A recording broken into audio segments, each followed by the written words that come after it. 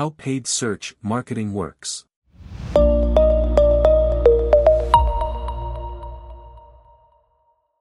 Learn the fundamentals of paid search marketing, including what you should know about pay-per-click advertising and how to get started. This chapter will cover everything you need to know about paid search marketing, including keywords, ads, budgets and bids, ad rank, targeting, and conversions. The ad's goal is to direct users to the advertiser's website or app, where they can complete a practical action like purchasing a product. Advertisers can display ads relevant to what users are searching for on search engines, making them popular host platforms.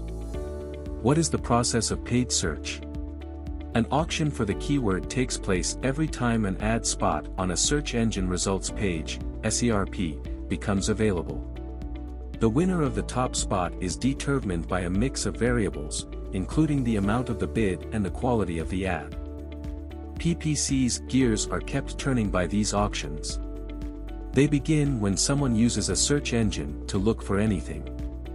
For example, if advertisers are interested in displaying advertising connected to a user's search query, an auction is launched based on keywords that marketers bid on.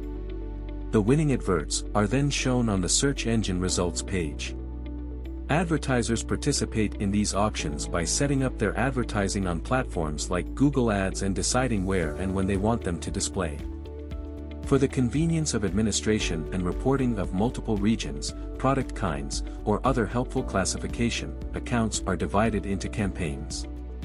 In addition, ad groups, which comprise keywords and related advertising, are subdivided further into campaigns. Keywords are at the heart of pay-per-click advertising, linking marketers to consumers' search queries.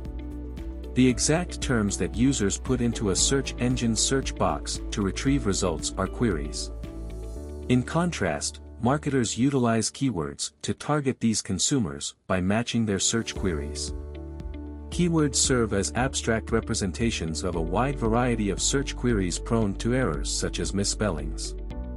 As a result, advertisers may match search queries with greater or less accuracy depending on the keyword match types.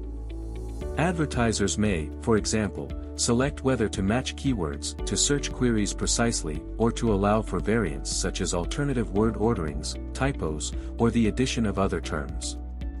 Negative keywords may also avoid irrelevant traffic by preventing advertising from being activated by search queries containing such terms. Advertisers must also develop advertising for their campaigns in addition to keywords. These ad groups target similar keyword sets and are arranged around everyday topics. Ads are what users will see if the auction is won. Therefore, getting them properly is crucial. Headlines, descriptive lines, and a URL are usually included. They might appear at the top of the page or the bottom of the page on a SERP. Testing several variations of ad wording to find what works best is a fantastic idea. Ad extensions are features that improve the look of adverts in services like Google Ads and Microsoft Ads. Site link extensions, which add additional links to other pages on a website to an ad, and call extensions, which add a phone number to an advertisement during business hours, are two examples. Paid search marketing. Ad extensions are beneficial since they boost ad exposure by making advertising more interesting for users while also delivering additional information. Bids and budgets. Advertisers that want to participate in the auction must first pick how much they're prepared to pay on a particular keyword. Budgets at the campaign level and bids at the ad group or keyword level are used to accomplish this. Budgets are established at the campaign level and may be exceeded daily, but not every month. The account's general plan should create budgets, but bids are a more detailed approach to keeping track of spending. Bids are required for all ad groups, although keyword-level requests take precedence over ad group-level bids. In addition, many marketers utilize bidding tactics that are automated. Advertisers may specify a specified target for their campaigns, and the advertising platform will then decide the best bid for each auction. The rank of the advertisement it takes more than having the highest offer to win an auction. Other elements are used by search engines in determining which advertising should appear at the top and most lucrative location on the SERP. Other factors are factored in by search engines in their unique methods to decide ad rank.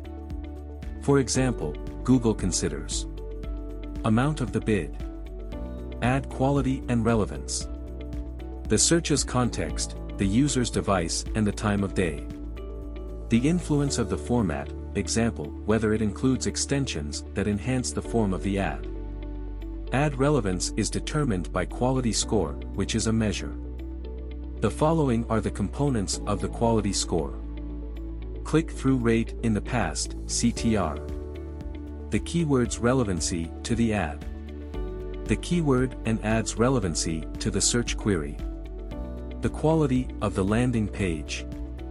Ad relevancy is critical. The smaller the CPC, the better the quality score.